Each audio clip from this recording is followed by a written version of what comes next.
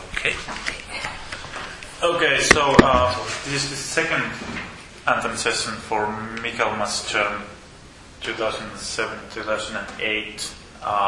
We're going to talk about the Latour's Reassembing the Social, pages 63 to 120, basically the third and fourth sources of uncertainty. My name is Alex, and let's do a brief round of introduction just for the record. Yeah, so my name is Rifak. I'm first year MPhil PhD. That's all. Peter, the PhD student in Information Systems and Innovation group at the LSE. Magda Hirscheli, PhD student in the IS group as well. Joëlle Vidache, Research Officer Mars. So we are five today, and maybe there's some more coming, but I guess we just start. I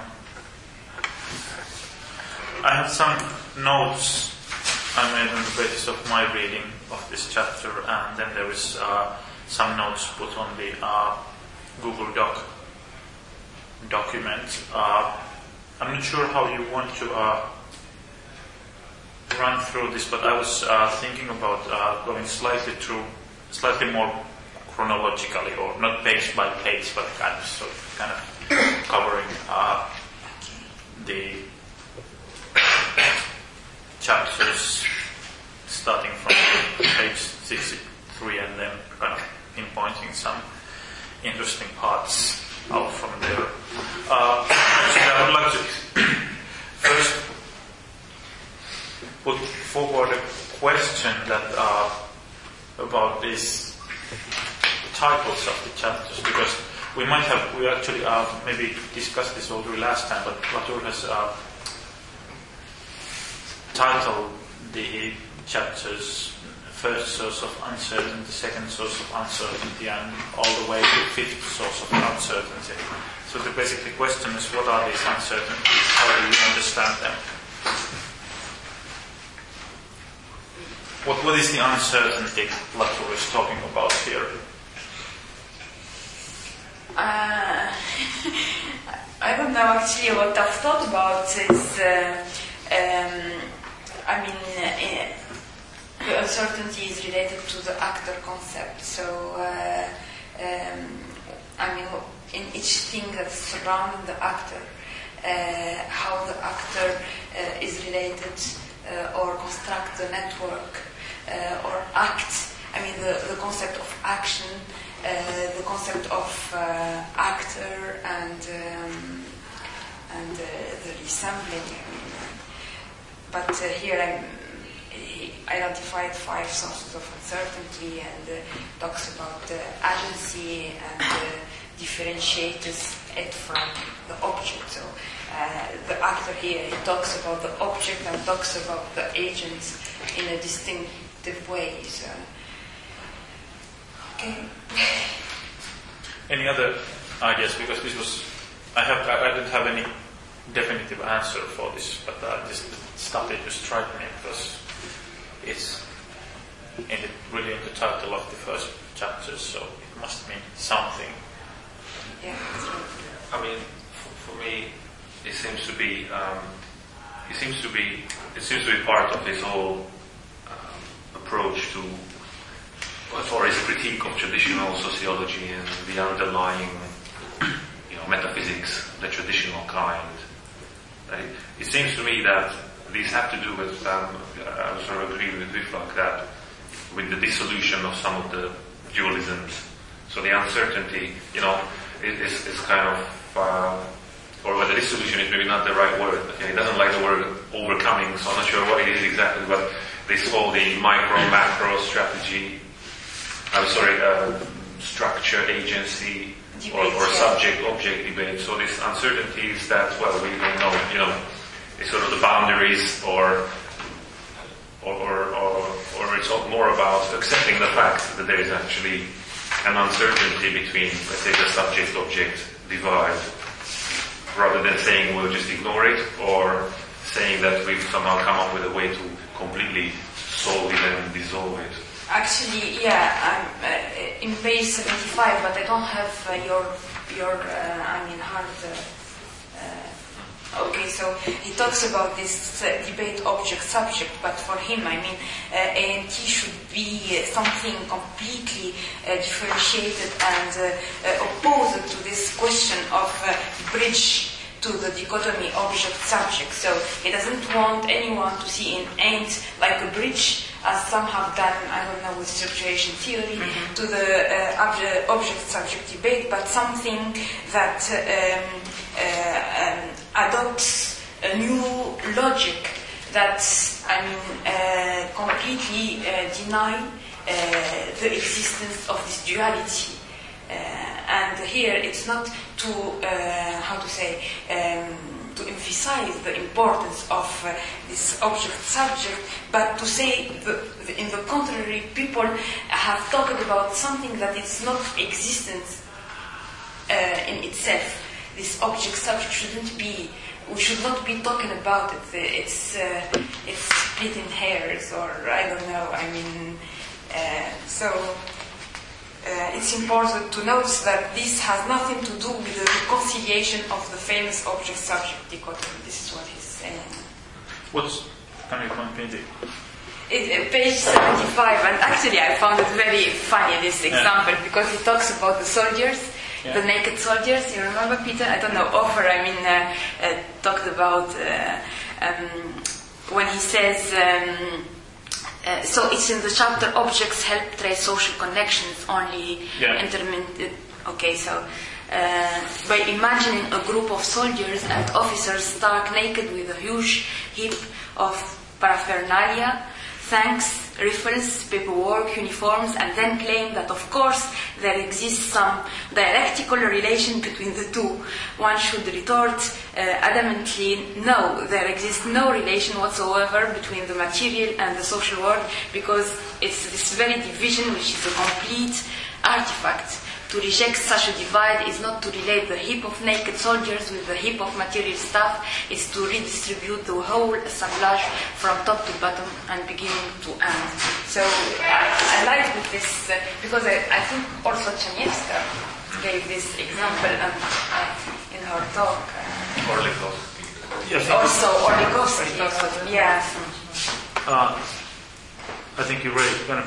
This is somehow how I understood this uncertainty. It's we need to accept that we don't know what are the ingredients of activity unless we study them. And this is, like Peter said, I understood that also that it was sort of part of this critique of traditional sociology, which we last time actually pointed out that there seems to be two kinds of this traditional sociology. There is sociology in general, what we talks about, and then there is critical sociology, which is even worse from Latour's perspective. The funny thing you point out is dialectic, that Latour, he doesn't accept the dialectical thinking. I don't know actually the reason for that. I don't know where that rejection comes from, probably from Marxist materialism that was some related to, I guess, Hegelian dialectics. Now I'm on really thin ice because I haven't read so much, but about those things, but that's my impression. But the funny thing actually is that if you look at how Latour constructs this sociology of associations, to me it seems somehow dialectical approach that you take this contrast and then you play against the whole beginning of book is kind of building against, in contrast to traditional sociology. So some might say that that's actually a dialectical approach. Yeah, but also if you look, I don't know, a little bit further in the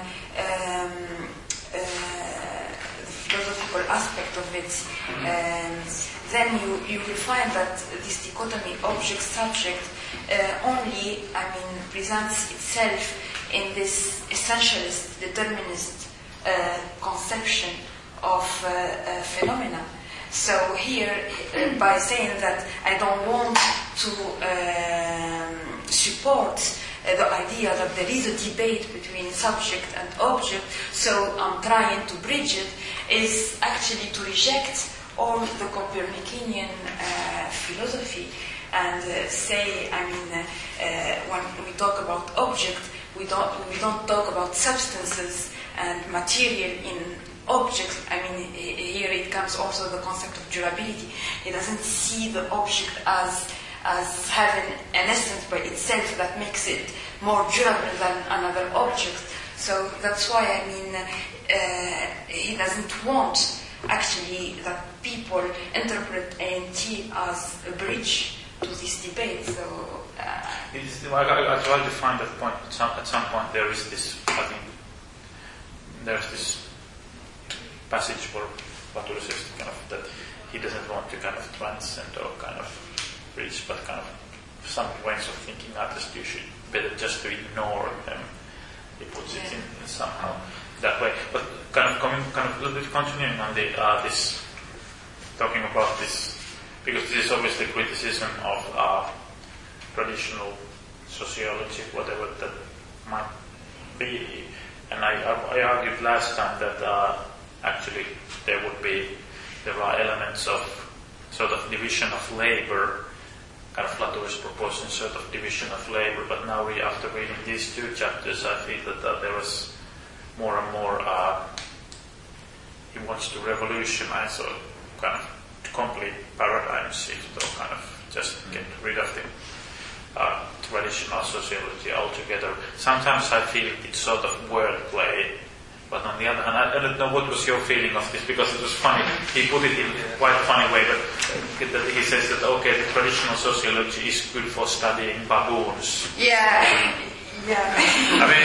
It's funny you say that, because last week I disagreed with you, because last week I was saying that, I thought, yes, he's proposing something quite radical, and he's not, he's debunking traditional sociology, and actually in this chapter, I thought he was kinder to, and in fact in some places he mentioned that, the original insight of sociology was correct, and it is about studying associations. The problem is more about the way people have actually ended up, how it's solidified into a particular way of doing research. This whole business of having a few mediators and lots of intermediaries. And so what he's sort of turning that around, foreground, background. But it is a big, he's proposing something quite radical, I would say. Actually he's proposing, it's like an alarm, or like calling on the awareness of people on how they have transformed the social explanations, because I don't know, for example, he doesn't reject really the Marxist view on classes, because it's also about labor. Actor Network is about labor, and here he back up all the Marxist arguments than reject them. Although he puts his own spin on it, so he seems to make some interesting sort of noises about Marxism here and there. He doesn't sort of reject it outright. So that's interesting. I thought that a lot of these chapters are proposing sort of an alternative metaphysics, or on top of being, of course, talking mostly about sociology, and it's all seems to suggest that we're talking about groups of people and sociology and things like that. But underlying it, or maybe it's not underlying it in it, he seems to be reworking a sort of a new kind of ontology almost. Because if you talk about these, let's say, the different chapters, so chapter 1, first source of uncertainty, although he talks about groups, but you could also consider this as any kind of entity. Saying any entity is not an entity, it's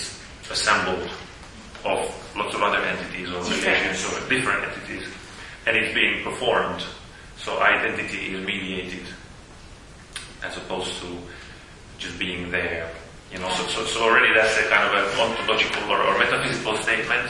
Then the second source of uncertainty talks about causality, and you could say that's a fundamental sort of metaphysical issue or ontological issue. What's the nature of causality? So action is overtaken, causality is distributed. What's the third one? So we are on aspects. Reality. Yeah. That's right. And then this third source, now we are on to suddenly a new way of looking at the social.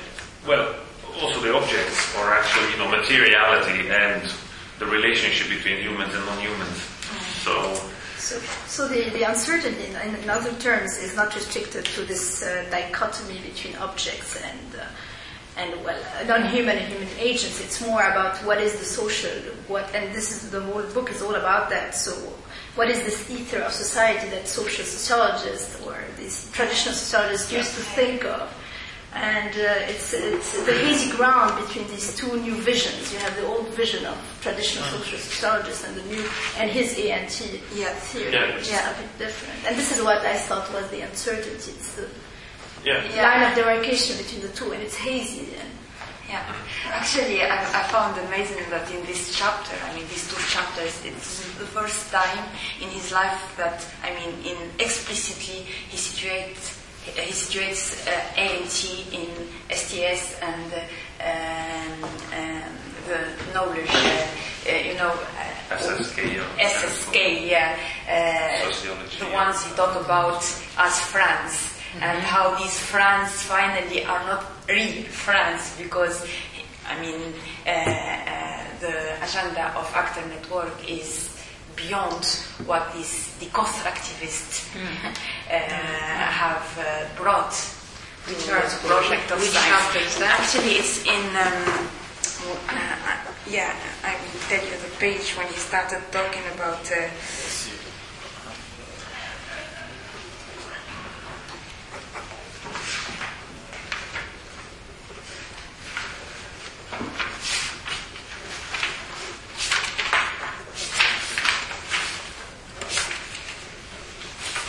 Actually, that's a good point of how to jump a little bit further on, but to continue the discussion. In page 94, I have the fortunate rank of sociology of science. Okay. Yeah, because here, this is pretty. We jumped. That's okay, because it continues this discussion about how ANT actually relates to traditional sociology, which is obviously it's a difficult question, and I guess it might be impossible even to get straight answer from Latour. Maybe he just but why it's a relevant question is obviously if we want to use this for something, it's good to know what kind of beast it is you are using, and because quite often when you read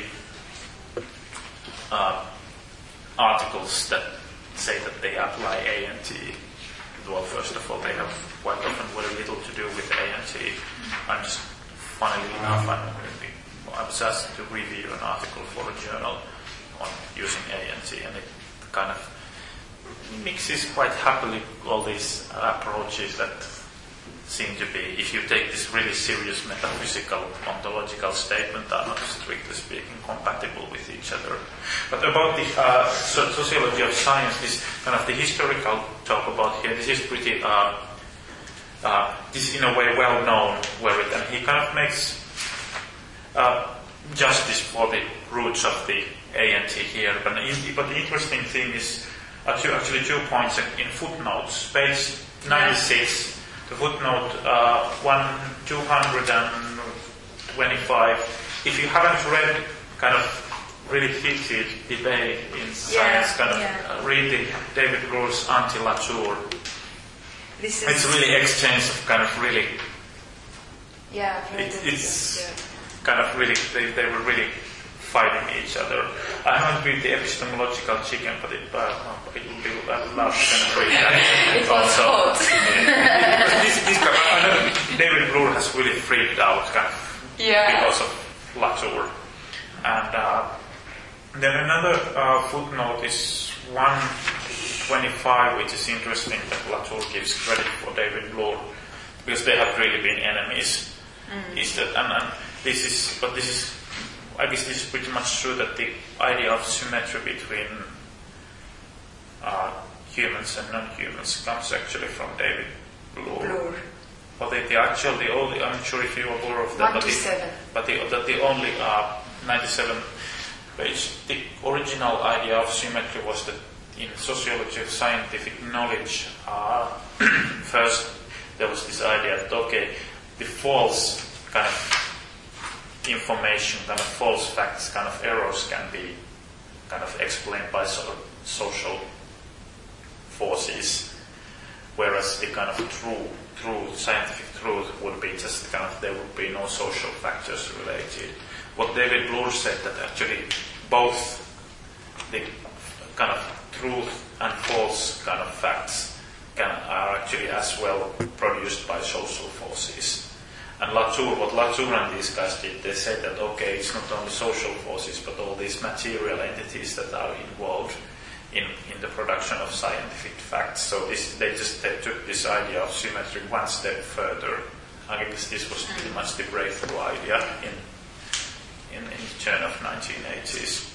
Just to pick up on a couple of things that you said, I mean, footnote or note 126 is also interesting, because he is criticizing these so-called applications of ANT, because he says, this shibboleth, so he referring to one point, could nicely dispense with reading much of what passes for ANT.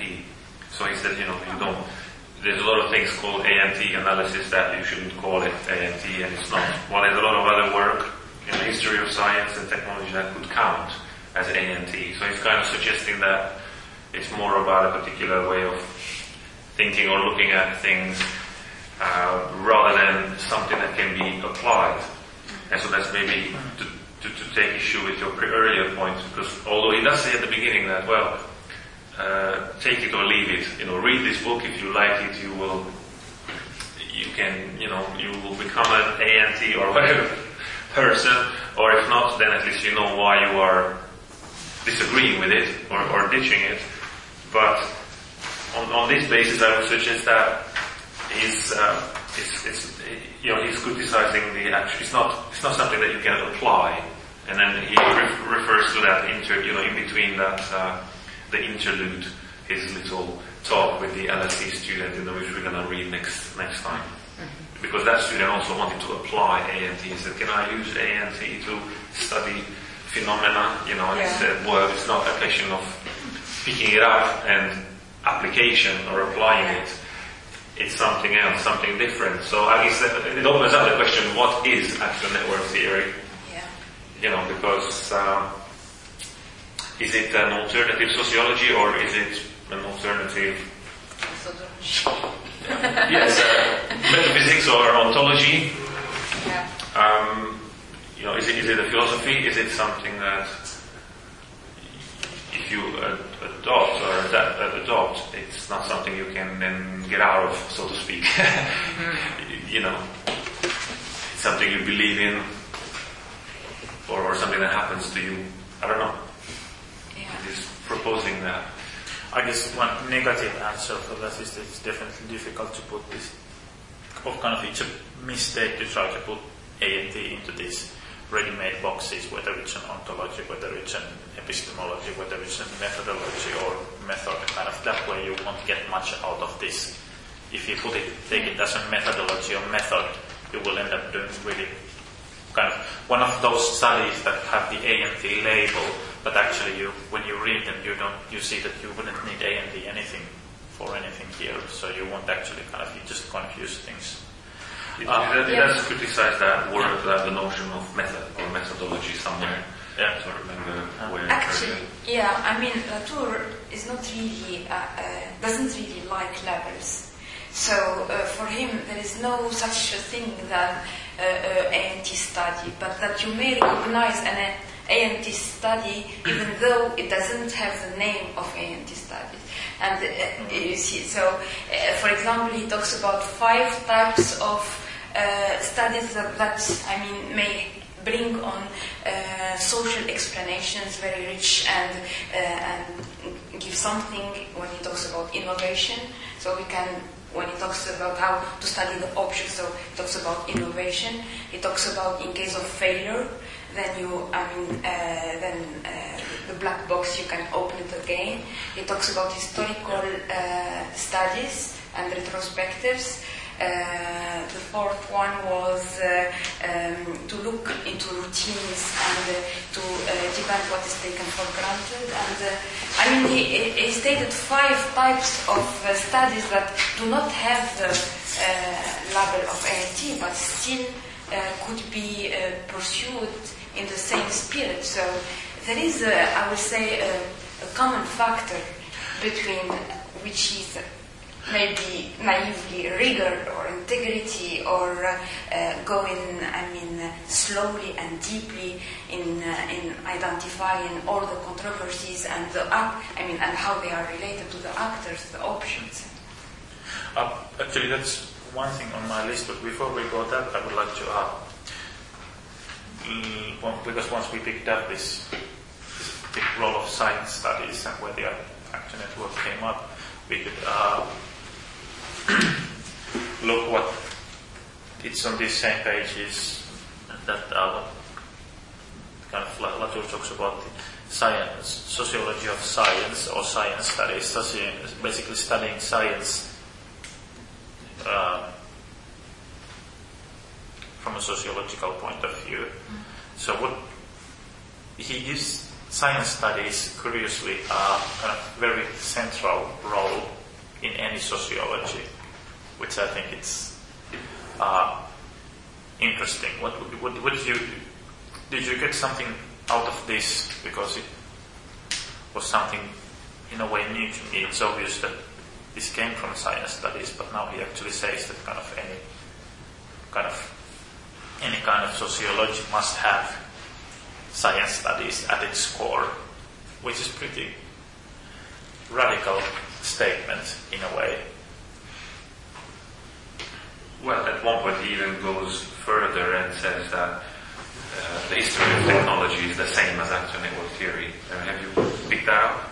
It's roughly talking about that. He actually, it's a good question. Let me just see if I've got that in my notes. But it's in a footnote. On page 81. Footnote 101. So as you can see, the footnotes are quite interesting. You cannot read this book without the footnotes. I guess Derrida would have something to say about that. Footnotes. But on 101 it says there is no difference on that score between history of technology and ANT. Yeah. Which, for me, someone sort of interested in Heidegger, you instantly think of the question concerning technology, because Heidegger, ends that essay saying technology demands a new way of thinking, or demands that we think, or almost, so basically the emergence of technology, and so to say that ANT is actually the same as the history of technology, it's a very curious way to put it, and a very Heideggerian way to put it. Yeah, and in the paragraph actually following that, he talks also about science fiction as potential ANT studies. The resource of fiction can bring, through the use of counterfactual history, though experiments and science fiction, the solid objects of today into the fluid state. So, future and past, it doesn't see it in time doesn't have the same signification in actor network. Which page, please? 81. But it makes sense because if you remember in the lecture, he talked about the thought experiment and how he takes it very seriously. And science fiction, in this case, I guess, he would take it very seriously. But that's very consistent with, and in a way it answers a lot of the questions raised in this session today, in the previous chapter, where he says that actor network theory is about practical metaphysics or empirical metaphysics, which each of the actors are involved in. So as a scientist, you follow the actor, and to see how the actors are constructing the world, so to speak, or constructing, that's the metaphysics. So what is ANT? What is action network theory? It seems to be an approach where you are actually studying the world being constructed.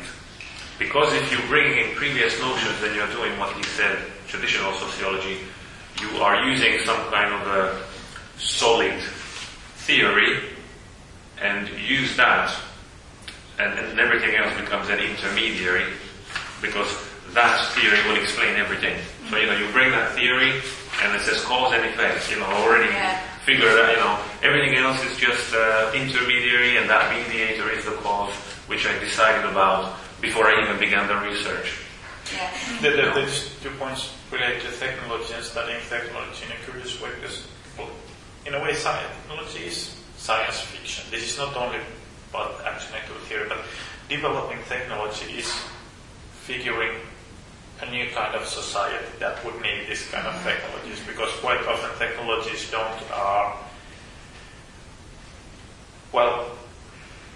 if you develop medicine, you have maybe a fairly clear need or problem you need to solve, but quite often developing technology is inventing new problems for the society and solving problems that don't actually exist. So in that sense, it's kind of developing fiction and kind of looking into the future. And here, coming back to he talks about 4 possibilities for science studies. This is somewhere page 97, I think. I would like to pick up on what you said, because it's very important. And here it joins also the idea of society and collective. Why, for example, for him, we can't, when he says we should talk about collective, but the moment we have involved with technologies, then we started having a society. And when he draws this comparison between the baboons community and human being community, and what's the difference, it's also you will find the social very present in baboons communities, but what you will not find is the presence of technology and innovation. And I mean, technology here may be also intellectual technologies, so the objects as well as the ideas. And I think it's the article with Shirley Strom. I've read it sometime 95 many years ago about the baboons. And kind of it's a wonderful article in a sense, where it's kind of, because he points out that actually baboon society, their society is totally social in a way that kind of they don't have all the technologies kind of framing the interaction, meaning that all the kind of institutions and institutionalizations are based on the goodwill and the memory of those individual baboons, meaning that it's very difficult to build any kind of complex systems if you have to depend on that this person remembers kind of, even having this kind of meeting would be very difficult without calendars. It would be totally dependent on that we can keep our calendar in our mind. Mm-hmm. Yeah. So that's kind of how actually complex systems, and that this is also related to, I think, I haven't read it, we have never been modern, but I guess this is the argument there, that actually this kind of being the delegating and making the society more and more complex by enrolling these non-human entities is actually a very human thing that runs from the prehistory. It's not nothing, it doesn't have anything to do with in kind of qualitative, there's nothing qualitatively different in modern way of enrolling these technologies. Peter. Well, that's the significance of this third source of uncertainty. Yeah. So bringing in the role of inanimate objects, or it's not just objects actually, because eventually he expands into all kinds of other objects and quasi-objects and all of that. How do you understand the concept of object? Because that would, in his previous texts, he precisely tried to avoid using the word of object. Which he deconstructs here as well. I mean, he does get rid of it.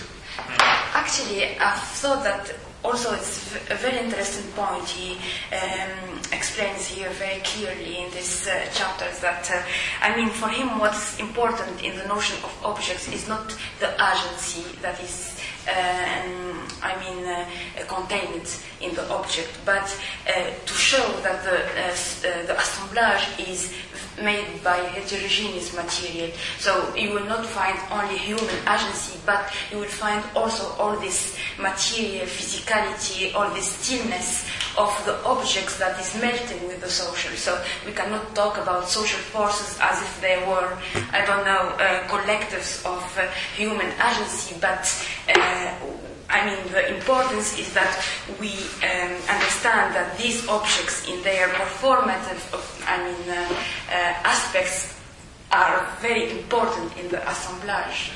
So here I thought that it's a very interesting point, because this is actually the response to the critiques on the symmetry and the symmetry of ANTHEM network, because the object is not to say that tables may talk and or that humans are unimportant. Or humans are unimportant.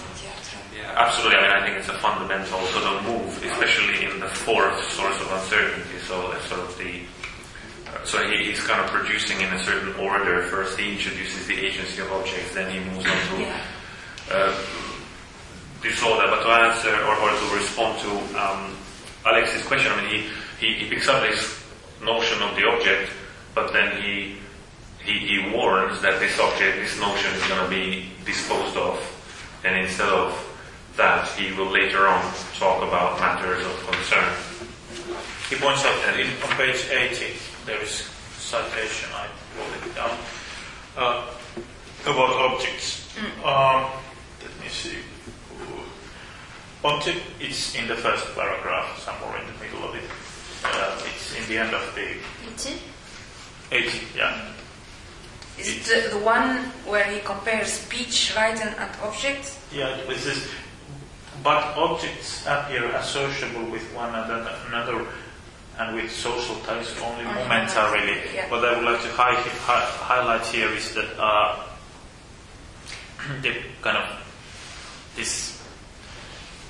the objects are performed in these kind of social groupings and collectives, and they are not something that kind of would exist out there ready to be perceived and kind of manipulated, but they are kind of perceived within and performed in action. I took this sentence in the whole paragraph where it is situated, and he started saying that speech acts always look comparable, compatible, contiguous, and continues with other speech acts. Writing with writing, interaction with interaction, but objects appear associable. And here it draws the difference that, because this helped a lot sociologists when they talk about social forces. Then they imagine a very homogeneous stuff in the social force that is causing whatsoever effects. Like, for example, social classes, the clash of classes, and its influences on the emerge in France, for example, that this is caused by this. So actually what he rejects is this usage of social forces as if they were materialized through a very homogeneous stuff, very concrete, that you can, bound within, that is causing something. I situated this more in this sense. Yeah, and you have to write up that sentence. There was this point you already made, is that where do we observe these objects and kind of association of humans and non-humans into objects, is that he lists these 4 or 5 situations which obviously studied innovation when things are into making, kind of not yet there. Technology. This is, once again, this is not only ANTHEM network theory, this is pretty basic stuff from the technology and science and technology studies, that what's the point of studying science and technology, is that you see things in the making there. Then another was this kind of seeing things from the distance in a kind of strange environment. Third one was, this is once again, this is not only at the network theory, but in technology studies, this is very basic finding that many things come visible only when they break down. You notice that there is data projector in the room when it breaks down. You notice that there is plumbing beneath the streets when they break down. And Peter, do you have objection here? Oh no, not objections at all. In fact, I have objection to talk about objects. we cannot have objections here. This whole problematic also very, very strongly, reminds me of Heidegger and Heidegger's discussion of the hammer, and the present at hand, ready at hand, ready, present to hand, ready. Okay, one more time. Ready to hand, present at hand distinction. Remember that Heidegger says that when you are using the hammer, hammering, whenever you don't know that actually you're not paying attention to the hammer withdraws and does its job. As you walk into a room and you don't conceptualize every single thing that's in that room. You're in the room. It sort of withdraws and it's there. While when the hammer breaks, then suddenly when things break, that's when you realize that there is an object, an individual object. That's when you talk about objects. And of course Heidegger's critique was that he was saying that science only looks at things when they're broken, or so to speak, in this present at hand view state. So that science doesn't realize that there's another aspect of reality to things which may not be immediately obvious. So when you're looking at an object and you're looking at it specifically and in a present to hand sense, you don't notice the relations, or you don't notice how that object came to be or whatever. I mean, you're just looking at it in this sort of isolated, broken sense. And the question is, why should you notice that objects have an impact on whatever you're doing in your laboratory or in your technological lab or whatever? Well, I mean, I guess Heidegger's point was that,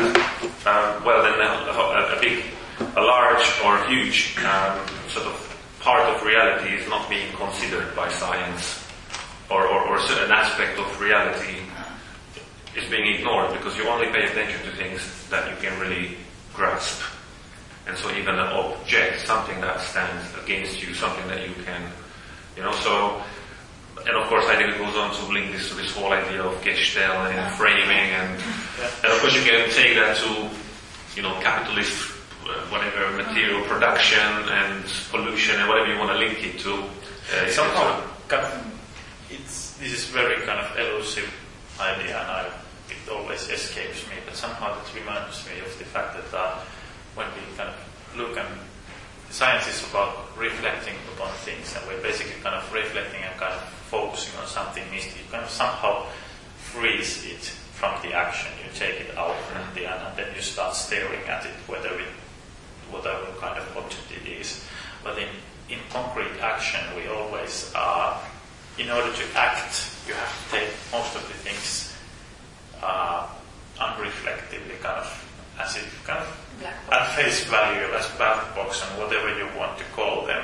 And kind of this aspect of activity may go very well unnoticed in the scientific analysis, because scientific analysis is about freezing things and kind of we can always start reflecting upon anything, but we can't reflect about everything all the time. We couldn't do anything. Yeah, that's this is something and you don't need it in the making of science while you are in it. You Yeah. don't need it. Yeah. It's when you abstract it, when you try to analyze what is happening, the phenomenon itself, then you have to I mean, I found that in Harman's when he talks about the role Latour has created, the sceptic, actually this guy who will ask questions and doubt any scientific fact. And what was interesting in this is when he said that actually it's not a question of power relationship, because the professor is the professor and he knows more, so the sceptic can only fail in front of him.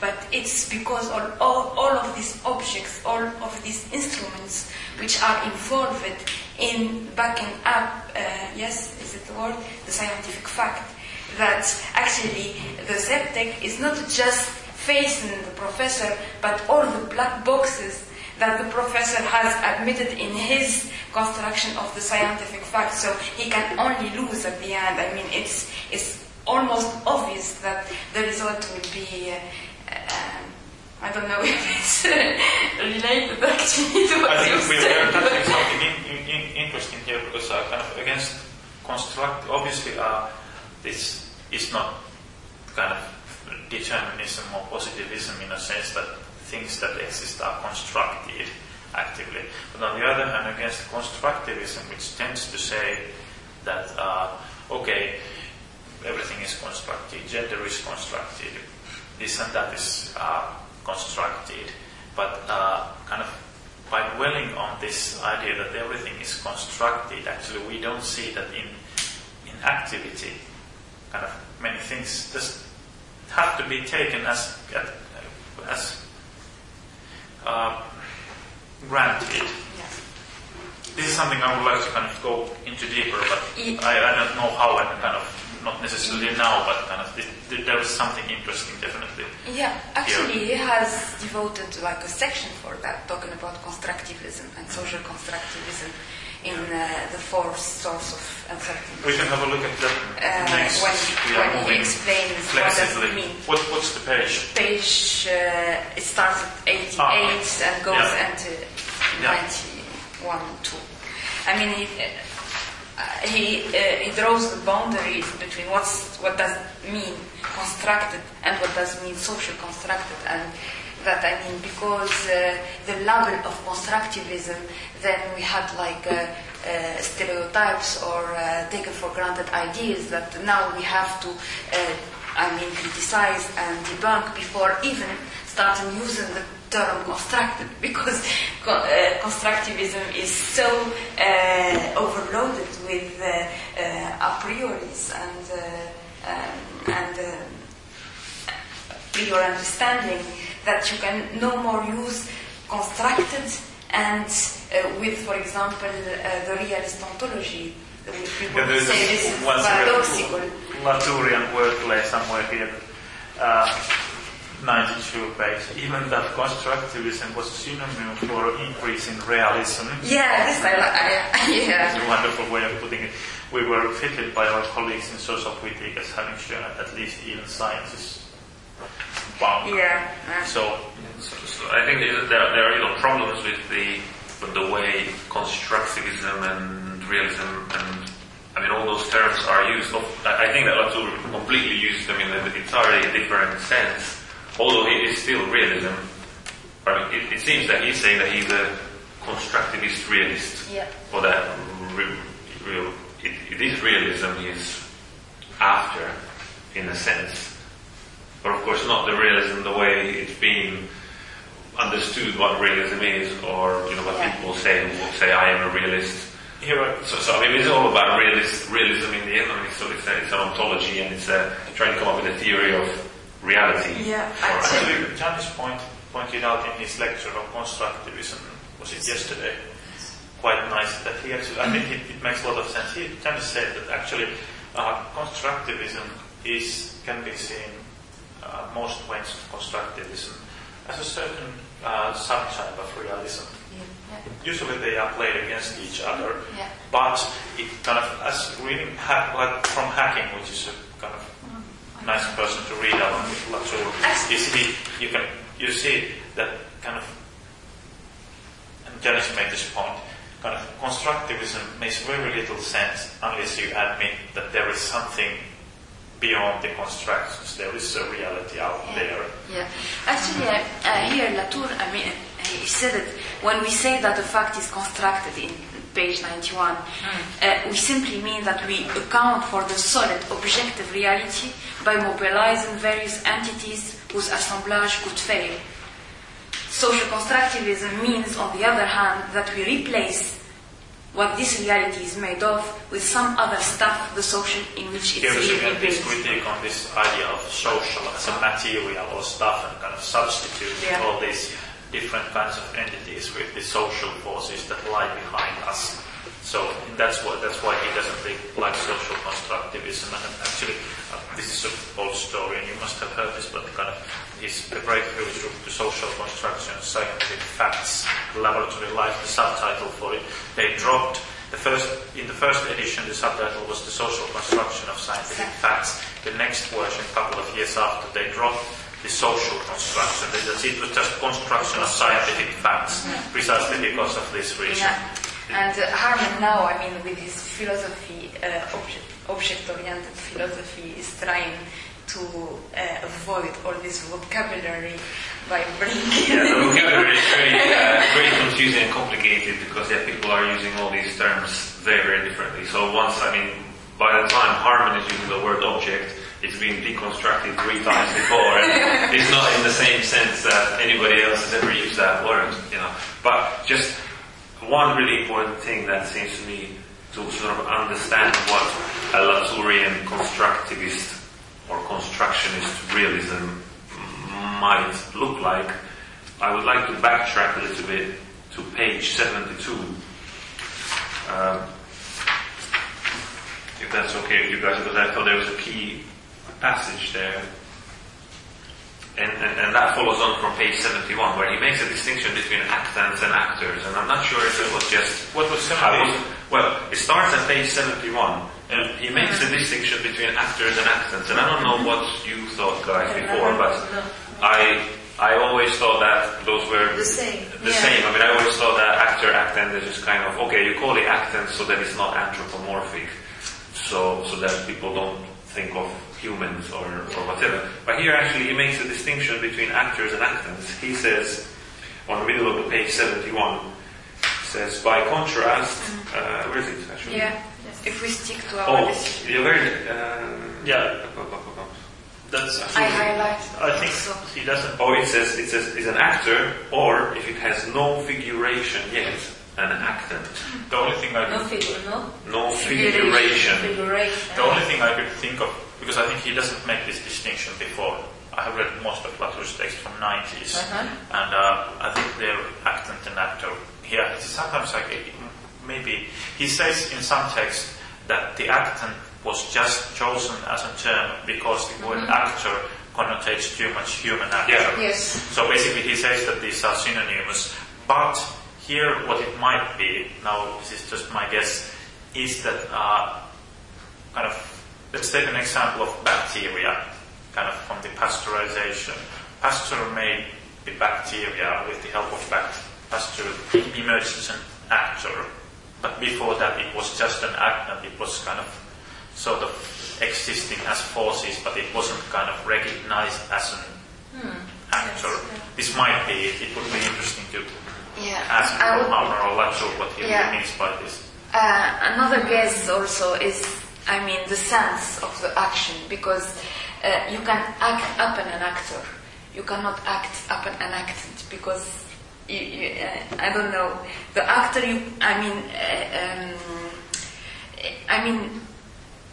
he comes back to this ontology and this reality, when a thing is real and when it's not. It's real because it's able to act or to be acted upon. So even in a passive way, it may be real, but you should have a relation between something else that is acting upon it. So here I always understood the concept of actants as an ongoing something, and that it's more than one and less than, not identified. So passage in somewhere, maybe in Pandora's Hope, that how actors come into being, and it's the easy. But he says that first they exist as some kind of combinations of forces, and only kind of gradually they are recognized as a full-fledged actor, and only in the end they are labeled as bacteria. And this might be a way of kind of answering the critique, obviously with people quite often make where the hell were bacteria before Pasteur invented them. And I think if you ask from here, I think there were no bacteria before Pasteur invented them. There were the horses, but kind of it doesn't make sense to say there was bacteria before then. Well, you must finish reading Harman's manuscript because he makes strong defense.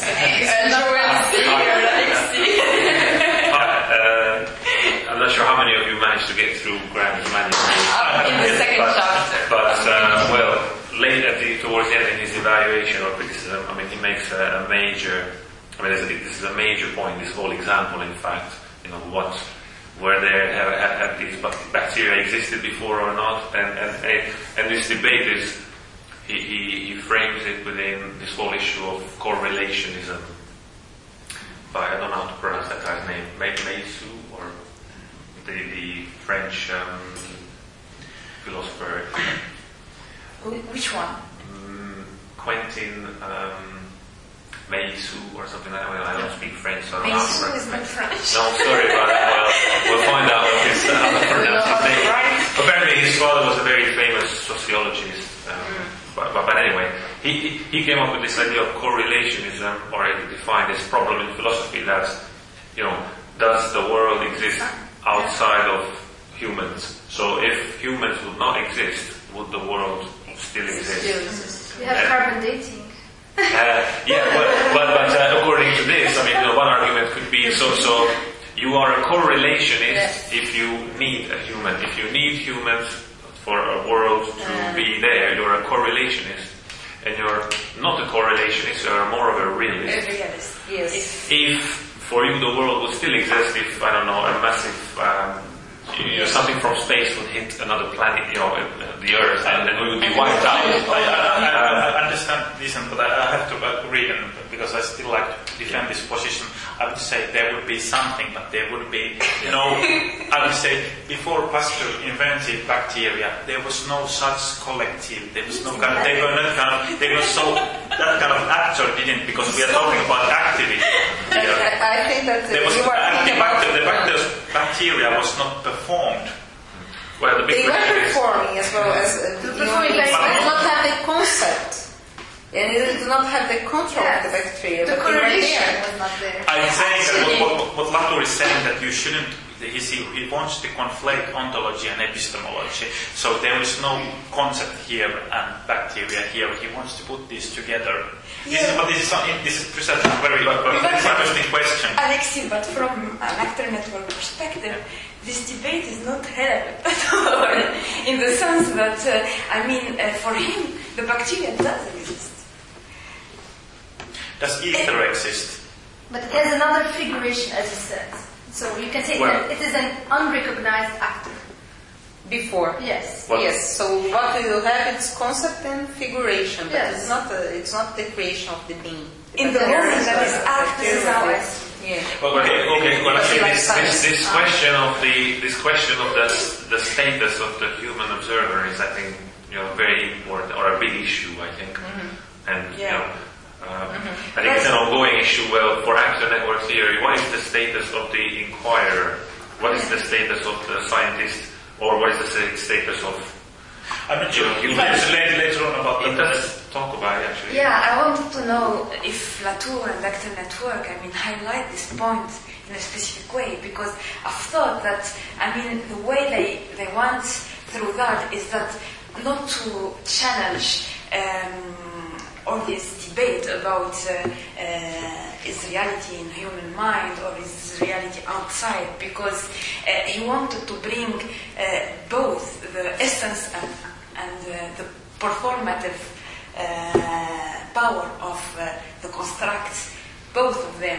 We have this and we have this, and not in the sense of bridging, but... Let me ask this way.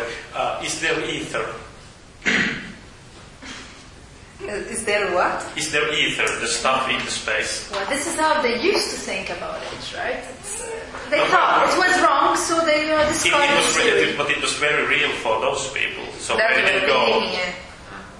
So why does kind of only those things that we think are real kind of? Why did they have to exist forever? But the fact that you can misconceptualize the things doesn't mean that something's not out there. Yeah. I'm not saying that something The is fact not that out we're not able to conceptualize also doesn't mean that I'm not saying that there not wouldn't be something out there even before humans started observing them, but I'm just kind of... okay, maybe we have to get back to this when we talk about the question of human observer, because I think that's kind of... To me, that has been one of the difficult things in actor network theory, that it talks so much about that we have to count in everything. But on the other hand, there has, at least before this, I haven't read anything about the role of the human observer, because obviously the guy who, when we do research, we tend to be humans who observe the things, so kind of whether we can step outside our role as humans. This is the point. Actually, the moment you have an account from an object on an object, then you can talk about all this debate. But actually, this debate is imprisoned in us in a way. So we cannot have an account from, I don't know, a narrative from an object talking about another object, so we can state that this object is outside or not. That's why I thought that Actor Network wanted to bridge that once for all, and maybe bridge is not the right word. Oh, okay.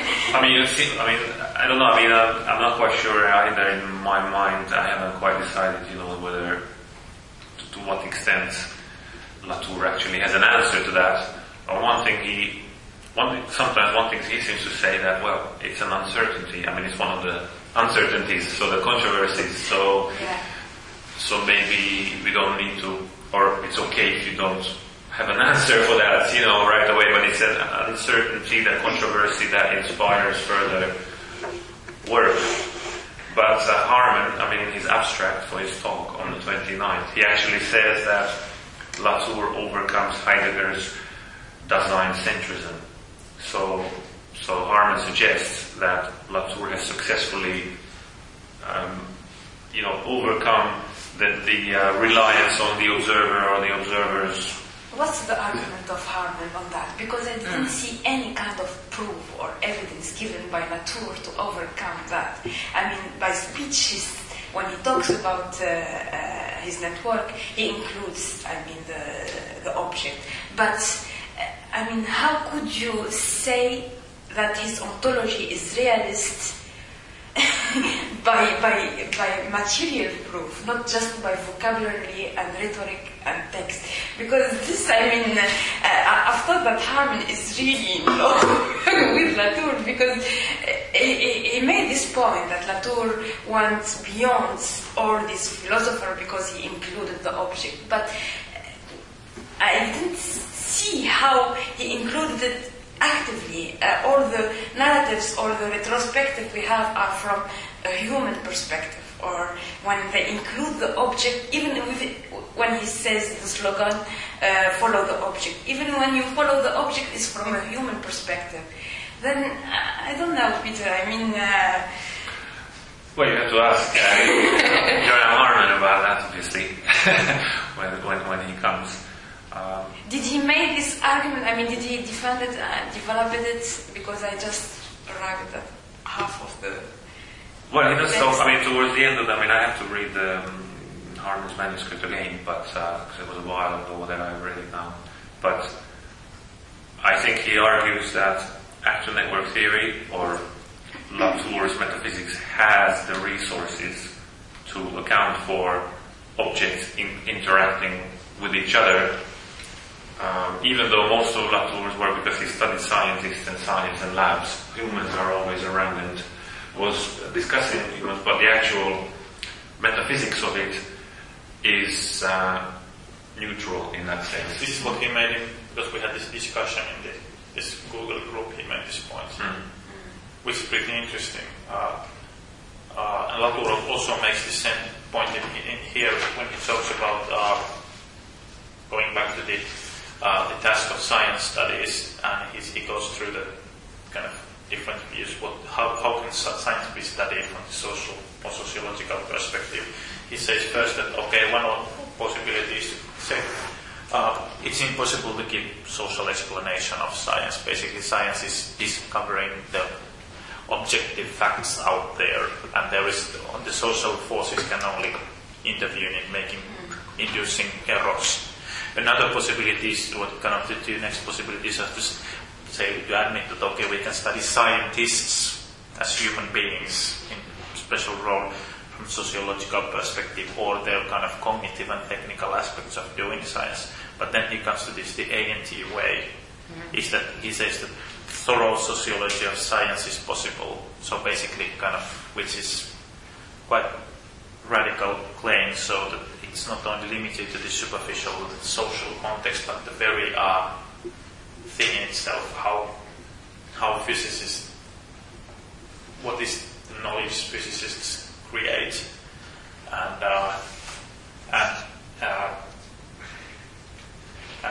he points out that here the ordinary social theories are not very helpful. This is obviously a radical claim, and it relates to the fact that the way he puts the sociology of science in the core of the sociology, basically, because his idea is that kind of the problem with the sociological facts, kind of knowledge production, has been that we have happily created this knowledge that the actors themselves haven't been very interested in it so much, kind of, and what he wants to do is to kind of emulate sort of natural sciences in that way, that we kind of by creating sort of facts and knowledge, the actors themselves object in a word, sense of word, kind of the object that say kind of this is not true, and kind of like raise these kind of controversies, people kind of object, and then kind of maybe the arguments stand at those objections. This is precisely what Latour is doing himself. He annoys a lot of people, and then people kind of start objecting his claims, and maybe those claims stand up the test, which is actually quite Popperian idea of science. Kind of making bold claims and then seeing if those bold claims can live up, or if they are kind of crushed. It would be interesting to hear what Han has to say about this, because this is quite a strong and radical claim about, and I don't quite understand how I have to admit that I don't understand how actor network theory could be used for understanding the interactions between two quarks or atoms. Yeah. Well, I guess the idea is. Sorry, I want to say something. Just the concept of cultivating the recalcitrance, and in this sense that the moment that you will have things interacting without humans' intervention, but still, you have the observer, and so. Well, I think one thing that he does well, one actually point I sort of wanted to make before, that interesting thing is, he does this leveling, right? That humans and non-humans are the same. But you could argue that, well, that's what Heidegger was accusing the sciences of doing, that they are doing leveling, this Gestell was some form of leveling. So how is this leveling different from, actually Heidegger makes this point that for now, that today, it's not an exact quote, but in the question concerning technology, he said that today, humans turned into human resources. That now you have human resources management. It's not, companies are not dealing with people, they are dealing with human resources. So even humans became resources. So if traditional science was actually had a notion of symmetry, in the sense that everything was the same. What I'm trying to say is, if I'm studying you, I study you as an object, and then you got biology, So I'm going to study you, put you under the microscope, take some samples, etc. You're not any different from the way of studying a table or some other phenomena. So you have biology, as an example. And so that's the interesting thing. How is Latour's leveling different from science's leveling in a traditional sense? Because he's clearly seems to be, he claims his leveling is a different sort of leveling, making humans and physical objects the same kind of scientific object. Yeah, on the same footing. And here he is pursuing more his ontological agenda by saying there is no object weaker or stronger than another object by essence, but only by labor because it has brought the network. So enjoy. Just when we started talking about biology. So sorry.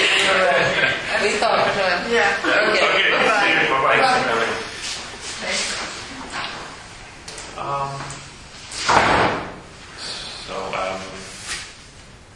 I still actually didn't get to read that quote that I wanted to read on page 72. Are you guys? Yeah, I do not remember this part. So Heidegger, he is against this kind of leveling. Is it? Well, or it's I about guess forgetting the humanity, the human behind the human. Well, he does say that technology or Gestalt challenges the essence of being human. So he saw technology or the essence of technology. And it's a bit, one has to make the distinction because it's a bit complicated. But he says that the essence of technology is not the same as technology. Yeah. So whatever Gestalt in framing challenges the nature of being human, right? But you can see that point that science, like in biology, that you look at the human being as an object of science, a scientific object, and you don't care about emotions or other stuff. You just I guess that would be a Heideggerian critique of science, or why Heidegger didn't seem to have liked science, because he ignores a lot of other things that maybe are not possible to study by putting it under the microscope, making it present at hand and studying it in their presence at hand. And this he joins Latour finally, because he didn't formulate this critique in this way, maybe, but by debunking the scientific fact, he has rejected in a way the project of modernity when he talks the three graces of modernity. What are they? Science, I think, and effectiveness. What is it? Yeah, here. Objectivity, efficacy, and profitability. Do you think that there is some kind of similarity with? Well, that's a very interesting and controversial question, because of course Latour criticized Heidegger's notion of Gestalt all over the place. Yeah. So he ridiculed it, etc. So what is Latour's position on that? Of course, he had We've Never Been Modern, where he has his own take of modernity. The thing is, he won't even criticize modernity because modernity has never happened. To me, this is one of the weaknesses of Latour. Is that Heidegger really tried to go, although it's a very difficult attempt to go beyond the kind of step, because we can't step behind our own back, kind of that kind of exercise, kind of looking at, but kind of reaching back, kind of, and seeing what kind of frame we are actually arguing, at the same time kind of admitting that there is still something behind us we can't see. But this seems to be, to me, it has been the biggest weakness, one of the biggest weaknesses of Latour. He really doesn't kind of, what's the role of the really the observer, because the observer is always tends to be human. We can I think in At one least the way you can understand. Yeah, in the field where Latour is playing, kind of the observer is anyway the human. He gives anyway. So you somehow account for that. Maybe it comes later on here, but still that has been a weakness in this conception. I noted the specific quote on that. I mean, I have a little spiel on this, so I don't know. Peter, can I? Yeah, maybe I'll let. No, I have not read anything. But coming back to Heidegger, perhaps this perception when you say that Heidegger is against the fact that people are put in the same way, perhaps because what he's criticized is this idea of framing the understanding of the human beings.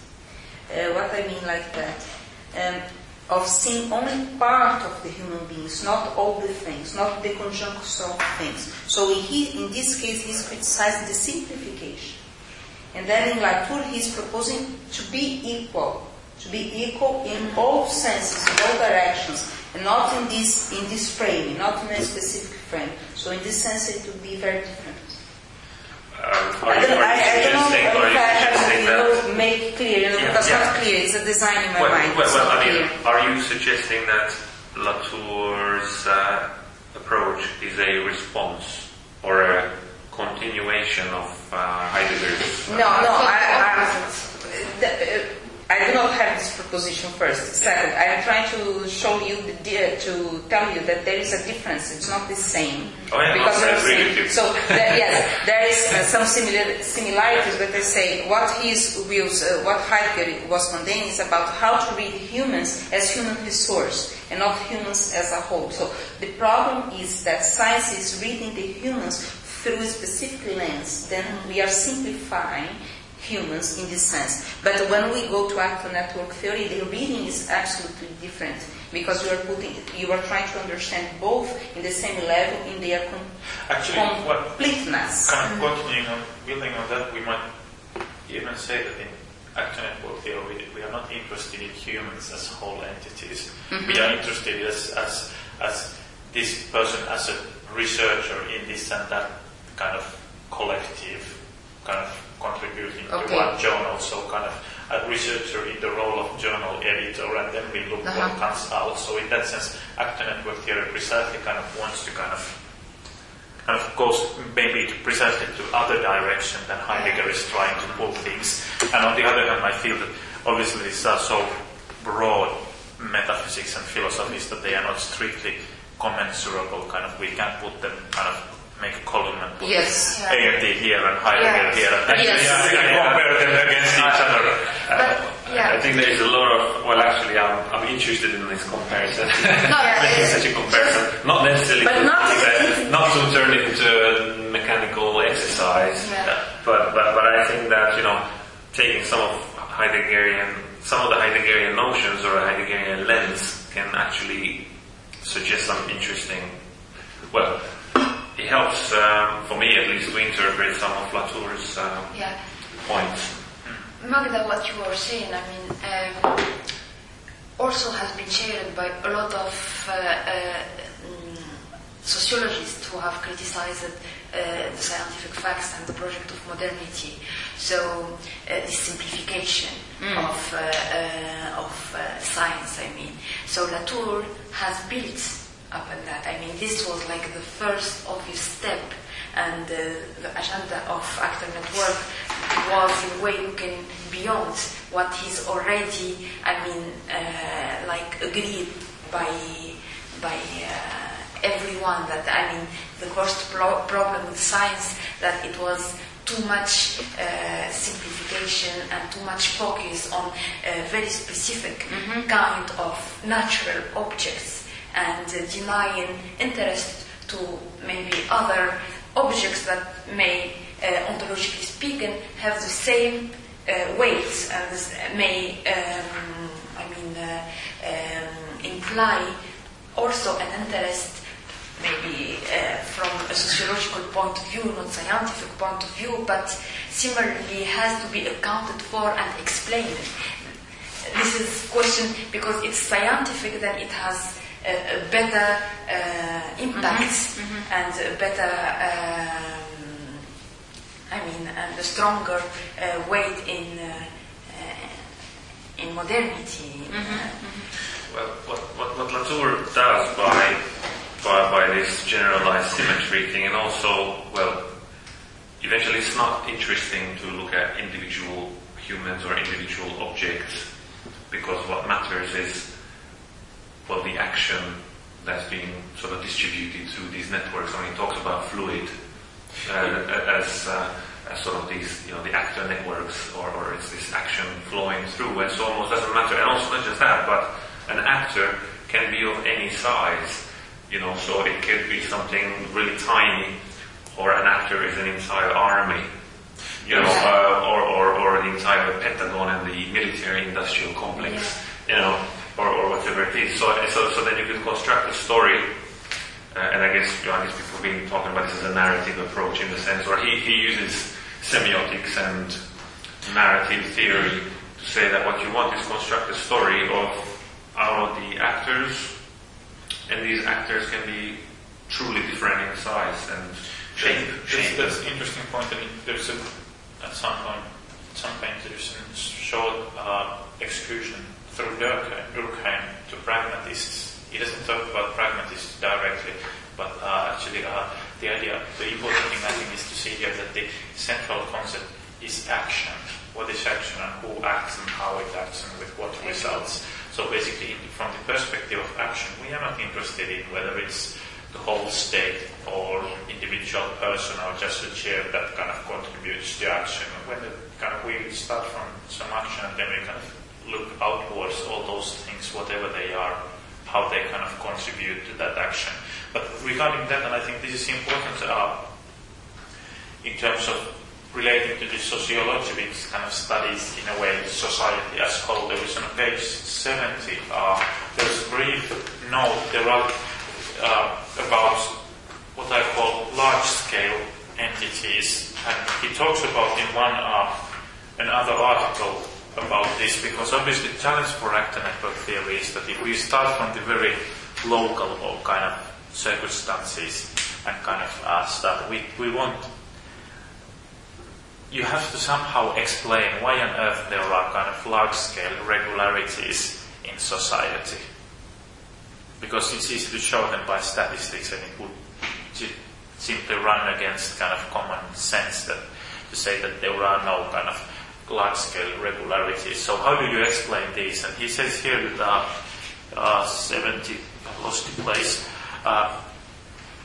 social action is not only taken over by aliens, it's also shifted or delegated to different types of actors which are able to transport, here the transport is key term, the action further through other modes of action. I think he has made this comment in other articles in a more simple and explicit way, but basically the idea is that if you want to have a big state, you need to have the telegraph lines, the railroads and roads to move stuff around. Otherwise, your state won't hold together. Actually, it was in the medieval times when we didn't have states like this where you have borders. You had the states where you had a castle here, and then you had kind of its influence was kind of radiated roughly 90 kilometers around, because that was the length an army could march on foot and kind of on horse and still fight. Beyond that, you couldn't it was beyond control. You couldn't kind of control territory beyond that. You didn't have simply the means. So, in a way, you need to have this material support for kind of having this kind of large-scale entities as state, kind of territorial state, which is relatively new invention. And yes. but he doesn't develop this. What's his invention? Sorry. The territorial state is relatively new invention. Okay, new invention. Sorry. Yeah. Uh-huh. And so you need maps and you need telecommunications and all this stuff to kind of hold these states, these large-scale entities together. You need a lot of bureaucrats and forms and kind of computers to kind of calculate the gross domestic product.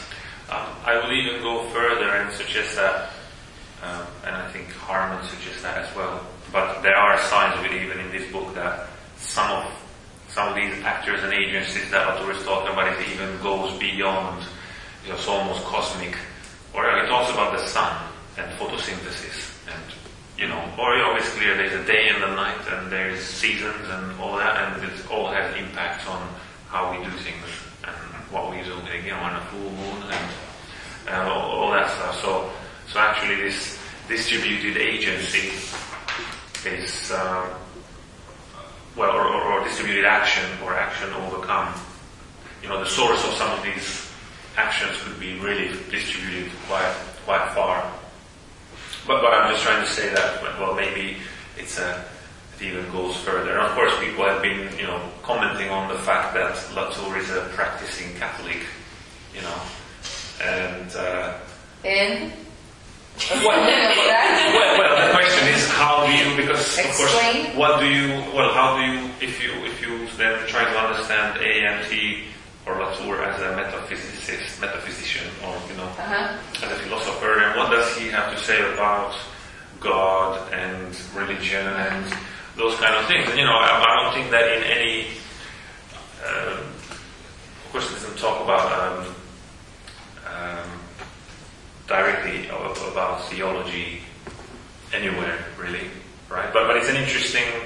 I think it's and actually some people were. I'm aware of one particular critique where somebody said that Latour and Serres are, Catholic cybernetics or something, or it's cyber, Cybernetic Catholics. That it's sort of and someone even traced Antwerp nectar theory back to some kind of a cyclical letter of a pope from the turn of the century or something like that, So anyway, but I just find that an interesting thing. And of course, Heidegger trained as a Catholic priest at some point. So this whole issue of Catholicism and, what is the role of all of that in the background, I find that interesting. But interestingly, Latour is quite dismissive of any of these traditional notions of God or religion, or not a religion as such, but of the traditional, those philosophers who used God as a way of explaining things. Use God as an intermediary, or so to speak, using as the ultimate cause. That would not be consistent with his notion of, mediators, intermediaries. Exactly, because in this sense, he's not putting in question the notion of God in itself or the existence of God. He does say that God is real. At the moment he said it, in one of his texts, God does exist, not because it does exist in this religious or metaphysical way, but because there is all this network around God exactly, that makes it exist in a way or not.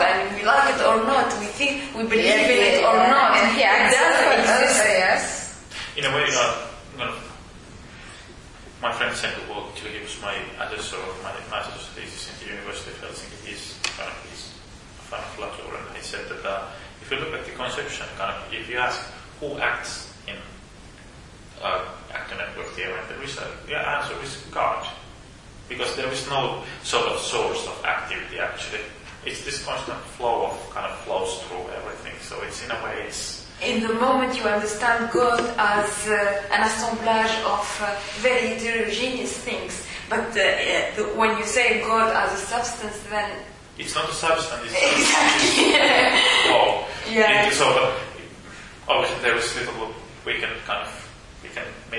go deeper into this topic on the basis of this, but it might be.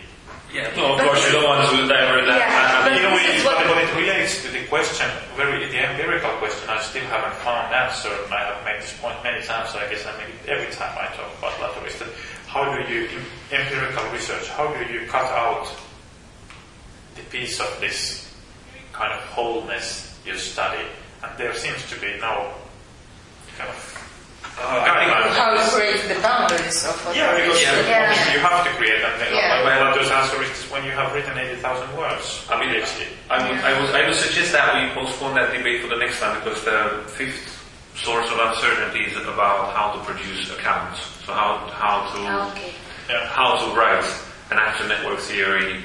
So almost, I think we inevitably have to come back to that, to that debate. But can I just read that quote that I was so desperately trying to read an hour ago on page 72? No, I mean, well, it's interesting that I didn't get to read that, because that, as soon as I mentioned the difference between actor and actant, we just had this big sort of discussion, and so clearly this whole distinction between actors, actants touches a raw nerve, somewhere, but it's along the same lines on page 72. On the top, he's trying to explain first of all, or maybe let's backtrack and go back to page 71. So there's this issue of an actor being something that has a figuration, so has some kind of a figure, and an actant does not have a figure yet, hasn't somehow coalesced into some kind of an embodiment, let's say. I don't know, I'm just interpreting here. Then he goes on, and actually at some point he says that, at the bottom of that paragraph, the last paragraph, it says, according to, for all the other members of society, it does make a difference on the trials, and so these implements, or objects, or according to our definition, are actors, or more precisely, participants. So he's talking about objects as participants, an actant, so the participant could be a synonym for an actant. Participants in the course of action waiting to be given a figuration. It's a definition of the actant, basically, actually, that sentence. Okay, so it says, actants are participants in the course of action waiting to be given a figuration. It's almost maybe an action that hasn't fully been recognized, or hasn't become a matter of concern. So what is it then again happening outside of the observer? And then he goes on to say, I don't want to read all that, but just the most interesting bit for me is that such a reversal in the direction of influence. So he's trying to say that you shouldn't just say that objects have agency, because that's just determinism of another kind. So such a reversal in the direction of influence, at the bottom of page 71, would be simply a way to transform objects into the causes whose effects would be transported through human action, now limited to a trail of mere intermediaries. So that's still the critique. But now comes the sentence that I was dying to read. Rather, it means that there might exist many metaphysical shades between full causality and sheer inexistence. And so this suggestion that there may be some things like actants or that are not fully existing, so there's sort of several levels of existence. He actually said it also when he said some things are more real than others in this durability. Yeah. When things are taken for granted and they are durable, then they are, he said, these are in the domain of society. But when things are in the being, in one of these levels you are talking about, real or more real, or then they are in the collective. But I think about what it says about, metaphysically what it says that, there are beings, for Heidegger there was being and nothing, right? But here there seems to be, I don't think there is such a thing as a nothing, but there seems to be beings being in different state of existence. Which is, it's a very, very strange causality, isn't it? Well, but also then causality becomes an ontological concept. Causality almost, because the root of the word, cause is, causa, thinghood. So when something becomes a cause, it turns into a thing. In a way, you could turn into a mediator. You could say that in ANTHEM network theory, you could say that it acts, therefore it is. Basically, this idea of gradual existing, so something either exists or it doesn't exist, it's that something can exist in many levels, kind of be more real than. Sometimes he says that some things can be more real than other things, but those gradual. It's. But when these things exist, where are they? Are they in? How come they? So they are. They are. You know, from the perspective of activity, if we study it, it doesn't matter if there is something. If it acts, it's interesting, it's part of the collective. Yeah. There might be something outside it, but unless it acts, it's not interesting question in this conception. I will add, Alex, because it's very interesting, but it's also more than action. It's durability also. For example, I would say, God is the most real thing you can find, because this concept of God is so durable in time. I mean, the work around this idea of God has been so rooted in humanity that so he defines what's real by what's durable also. So the big things are the most durable and the most real. Yeah, but the durability is always made and performed. Like the God would not be durable without the millions of churches and kind of people going to those churches. They are kind of making the God every day. Yeah, but you would find more difficulty to deconstruct the idea of God than to deconstruct ANTHEM, for example. Well, it means that in the ANTHEM conception, it would mean that you would have to erase all those churches around the world and kind of stop people, going to the church, because kind of what he also says in many places, there is no inertia. Once something exists, it doesn't exist without kind of being constantly made to exist. So kind of, and this is, he very strongly kind of opposes that once something has been made to exist, it will exist on itself. I mean, Harman makes that point very strongly that for Latour there isn't such a thing as potential, or that basically things exist when they are performed at that moment in the occasion when they are made real. Yeah. You know, so basically that's what he calls actualism or something like that. Well, that things are always actual for Latour. Okay, critical compared with critical realism. Yeah, compared with sort of probably everything else, almost where you think that there is a world and then there are objects and they have a potential and they kind of become something later on.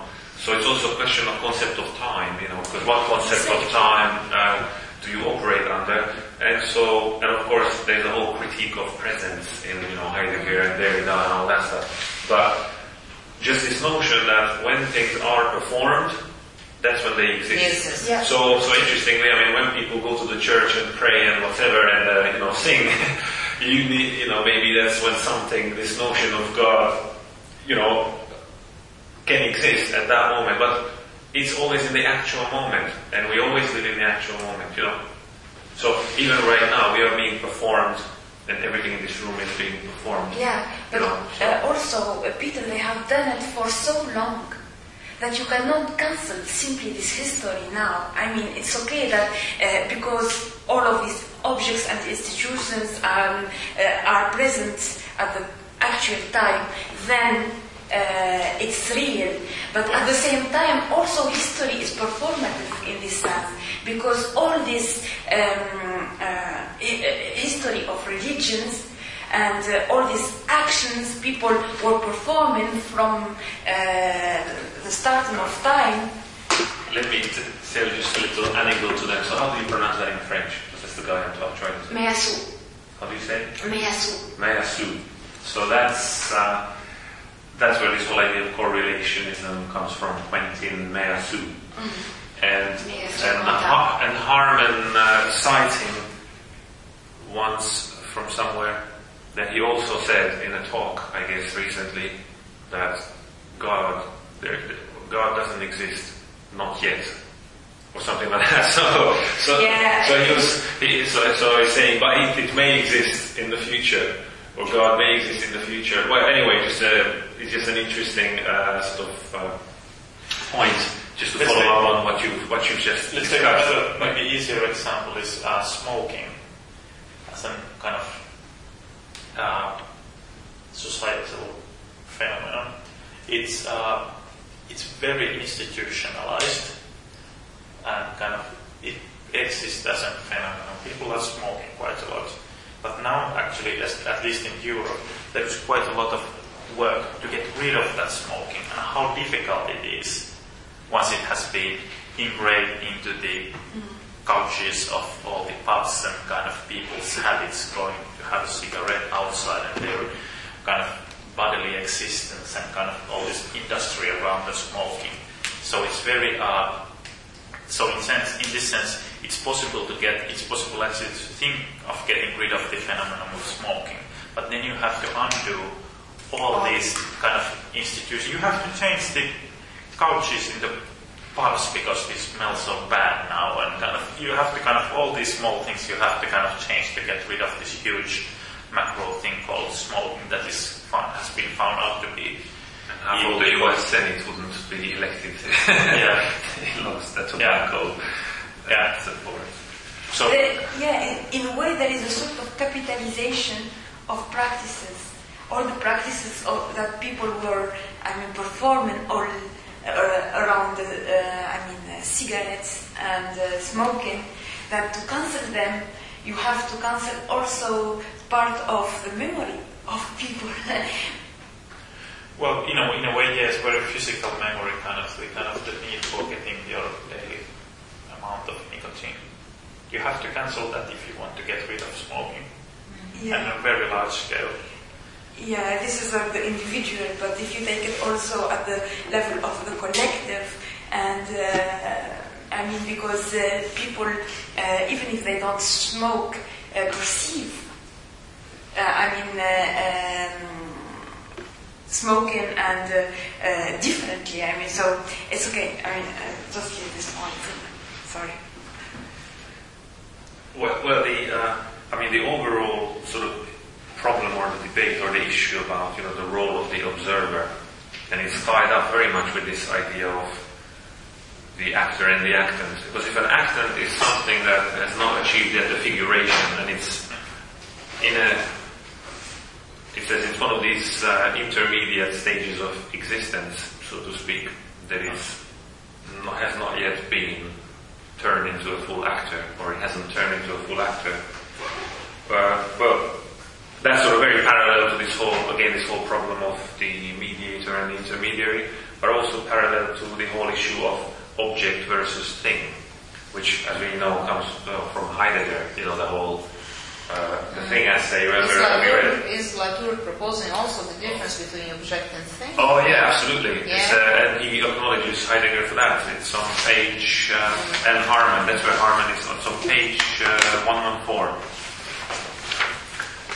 And of course, this is it's towards the end of these whole two chapters, and there's a real culmination. They're really building up to this sort of crescendo, it's building up to this point of introducing the notion of the thing. Although he may not actually mention the word thing, but he mentions the word gathering. So on page 114, maybe. Yeah. Because he's also talking about matter of concern, remember? Yeah. So he has deconstructed the notion of object. He said an object is not an object, it's a matter of concern. And now he's comparing that, or referring to Heidegger's distinction between object and the thing, which he's also been critical of elsewhere. So I don't know if you want to read the this section. Well, on page 114, it says ANT is not interested only in freeing human actors from the prison of the social, but in offering natural objects an occasion to escape the narrow cell given to matters of fact by the first empiricism. So first of all, we get a critique of empiricism. So, and then you could say, whatever, let's say positivism, or how you sort of look at this world, and somehow you try to derive through, the deductive or inductive reasoning, in whatever way you want to materialize this thing that you're going to call a fact. and it's a scientific fact, right? Now, so he's critical of that. So instead of the fact, he's proposing the matter of concern. And sorry, so if you don't mind, I just read this too. Sorry. This is what I have always found so refreshing in science studies. Until its development, the conversation between philosophers, sociologists and political scientists about the right divide between nature and society had always been illustrated by boring, routine, millenary-old matters of facts, such as stones, rugs, mugs and hammers, that were basically things Neanderthals could have been using already. So first of all, I mean, of course, this is a reference to never being modern and, all that. Those objects are perfectly respectable, but as we saw in the preceding chapter, they no longer leave a trace, and thus there is no way they could appear again as mediators. Well, I haven't even fully, that wasn't even what I was building up to. I mean, it's an interesting train of thought. Sorry, do you want to have something to say? Because it's really the next paragraph that I wanted to get to, but go ahead, because you had something. No, it's just a comment based on that, because I cannot see how they cannot leave a trace, because if you throw a stone on someone, then it acted upon him by hurting him, no? So to which extent, we understand that a matter of fact doesn't act.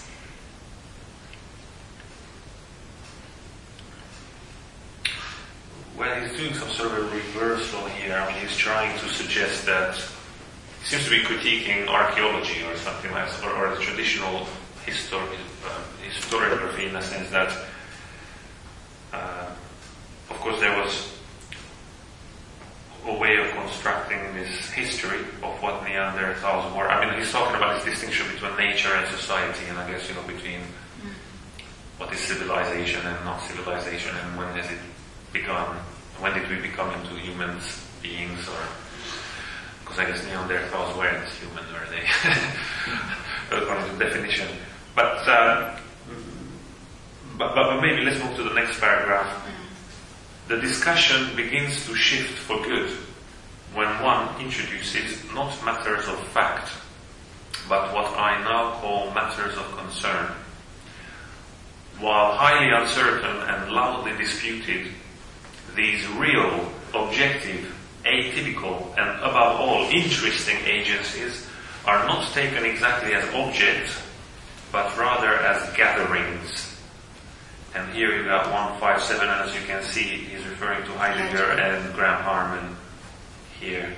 And so the whole Heideggerian problematic of the thing as being a gathering of the fourfold, that we talked about.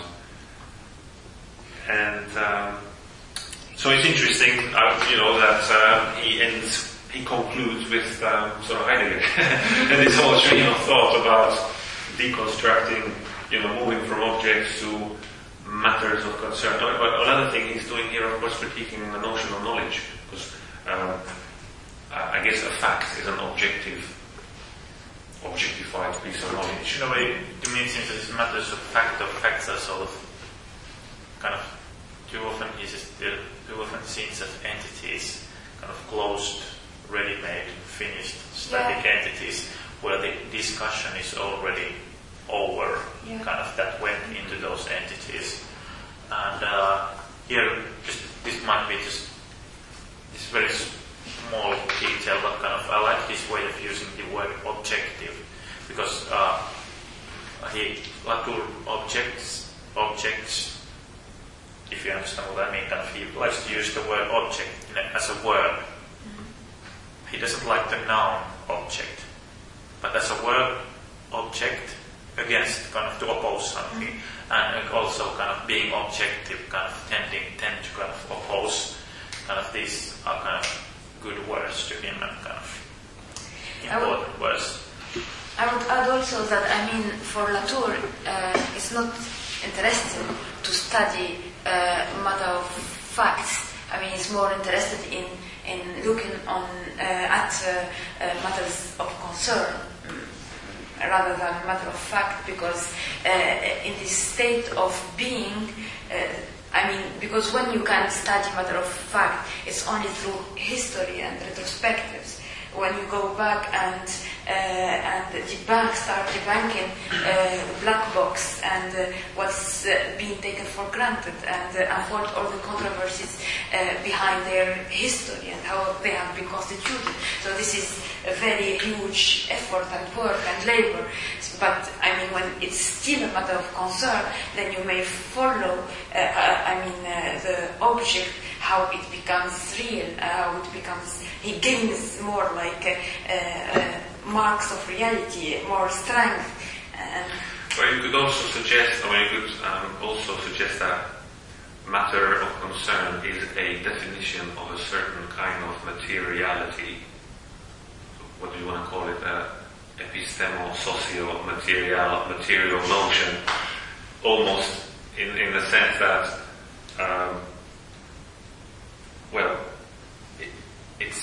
he merged the idea of knowledge with the object, and it's a concern. Who is concerned? Well, it's actually a human. Actually, that's what Graham suggested at some point, that would suggest that it's some kind of a correlation or correlationist notion, because who can be concerned? Only humans can be concerned. Well, we could talk about that, but when something becomes a matter of concern, I totally agree with everything that you said. So this is a much more dynamic, in constructed being, in the process of being constructed and supported and maintained knowledge. But it's not just knowledge; it's also things. It's matter. Materiality, that merging of the epistemology and ontology, that things are not just beings, but they're also entities of knowledge, so to speak. Or just mode of existence also. One of these modes of existence. Lazaro made actually talking about knowledge because he's that is one of his interests is knowledge management. He made actually quite a good point in his talk about engineering. He had this exchange with engineering. I think Lazaro made actually knowledge happens when you are kind of how would he say it? When you are puzzled about something, when you are that you encounter something you don't understand. Strangeness. How you encounter strangeness, and that's when he said knowledge happens. Yeah. Because once you understand something, it becomes sort of background fact that you don't anymore pay attention. And you take for granted. You take for granted it. So in a way, that knowledge is not a thing, but a that happening of when happening when you encounter strangeness. I think he put it quite nicely. Yeah, and in a way, this is actually also against this instrumental view of knowledge as a capital, because they talk about knowledge, capitalization of knowledge, as if knowledge was a thing that you can. But here, Lazaro is actually saying the reverse thing, that knowledge happens only when you face strangeness, when you are able to learn something. In a way, another way of seeing this matter of fact, matter of concern, divide or distinction is that there is very traditional distinction in sociology about you can study social structures or social action, and this is the very basic duality, structure agency problem in sociology. Some really fundamental metaphysical aspect, groundwork for sociology. And in this sense, Lacan would of course freak out, but in this sense you could see this as an agency, action perspective, basically, because if you study matters of fact, you study stable structures. I see it more along his distinction between the intermediary and the mediator. So, if you turn something into a matter of fact, you turn it into something solid, and you treat it as an intermediary. Then you can explain other phenomena with that fact. because you consider it, but eventually, well, at one point he says that the problem with the traditional notion of causality is that it turns everything into an intermediary. Because if you say that A causes B, then actually you say B doesn't matter because it is A. So, and that's how translation is different, or his notion of causality, that A does not cause B. I'm not sure if I lost the passage, not sure if I'll find it, but he says something more like that A triggers an event, or triggers something in B, but it's not necessarily a direct, and so a matter of concern would be then a mediator view of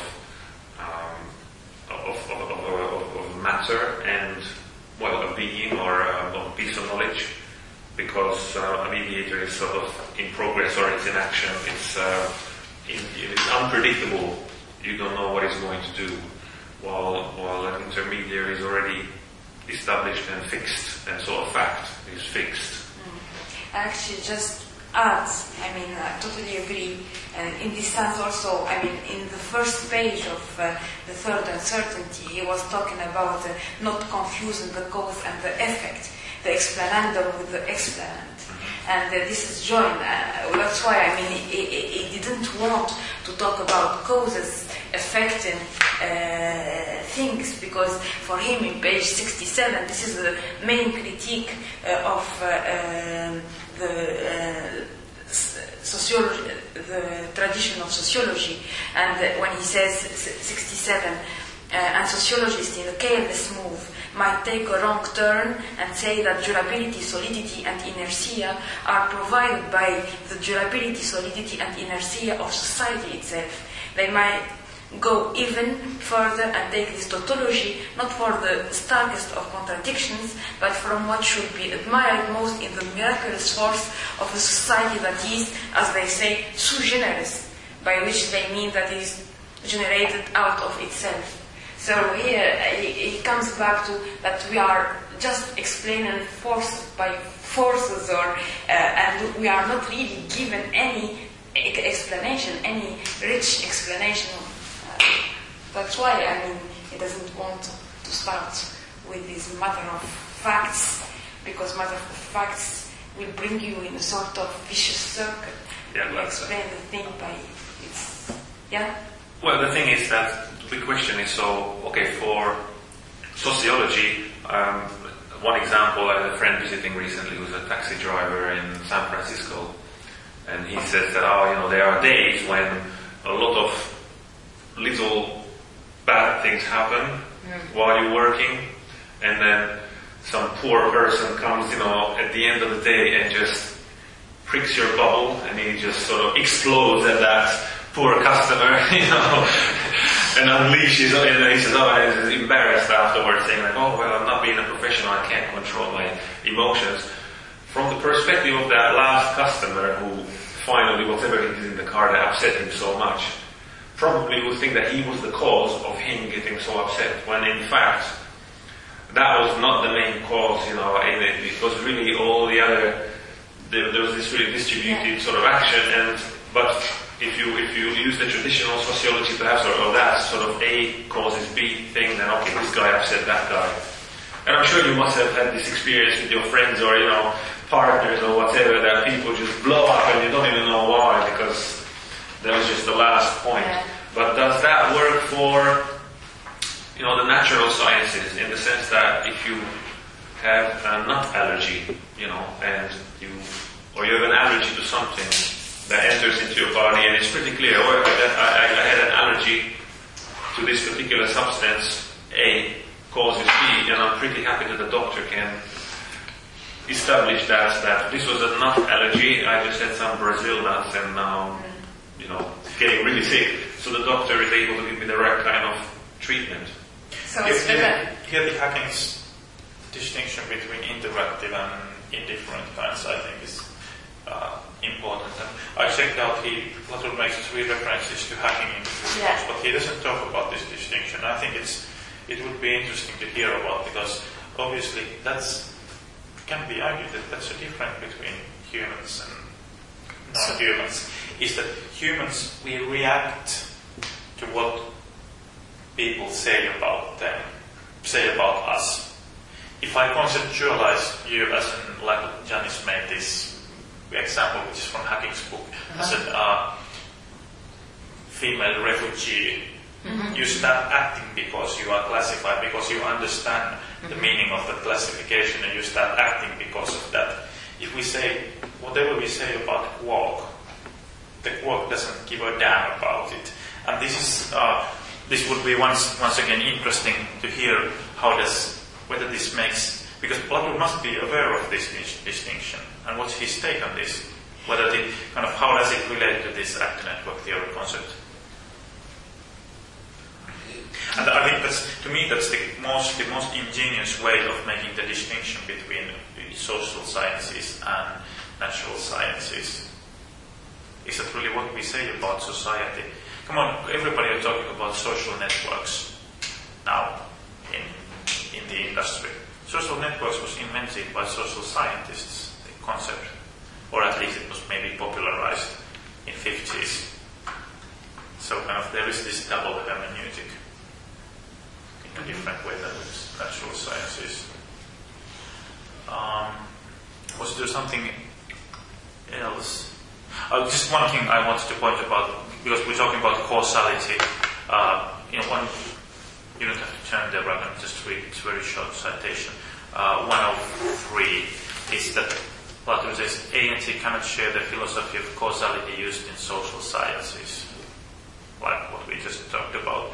And I think he puts quite nicely here is that on the page 107, that all the actors we are going to develop might be associated in such a way that they make others do things. So basically, once again, this activity as the kind of this flow and kind of stream that flows through everything that can be seen in these matters of concern and kind of actors coming together.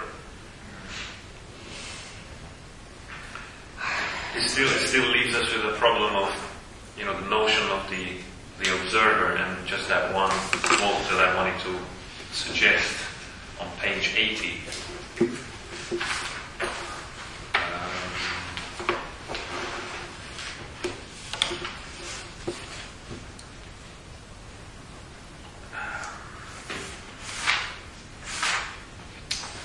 I can find it now.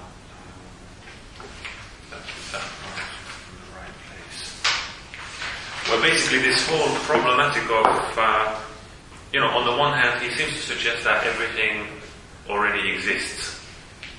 It's just a matter of assembling things into things. Actually, in one of these essays, he was saying that objects are a failed gathering. So objects, when you assemble objects, or actors or actants or whatever, that they turn into a thing.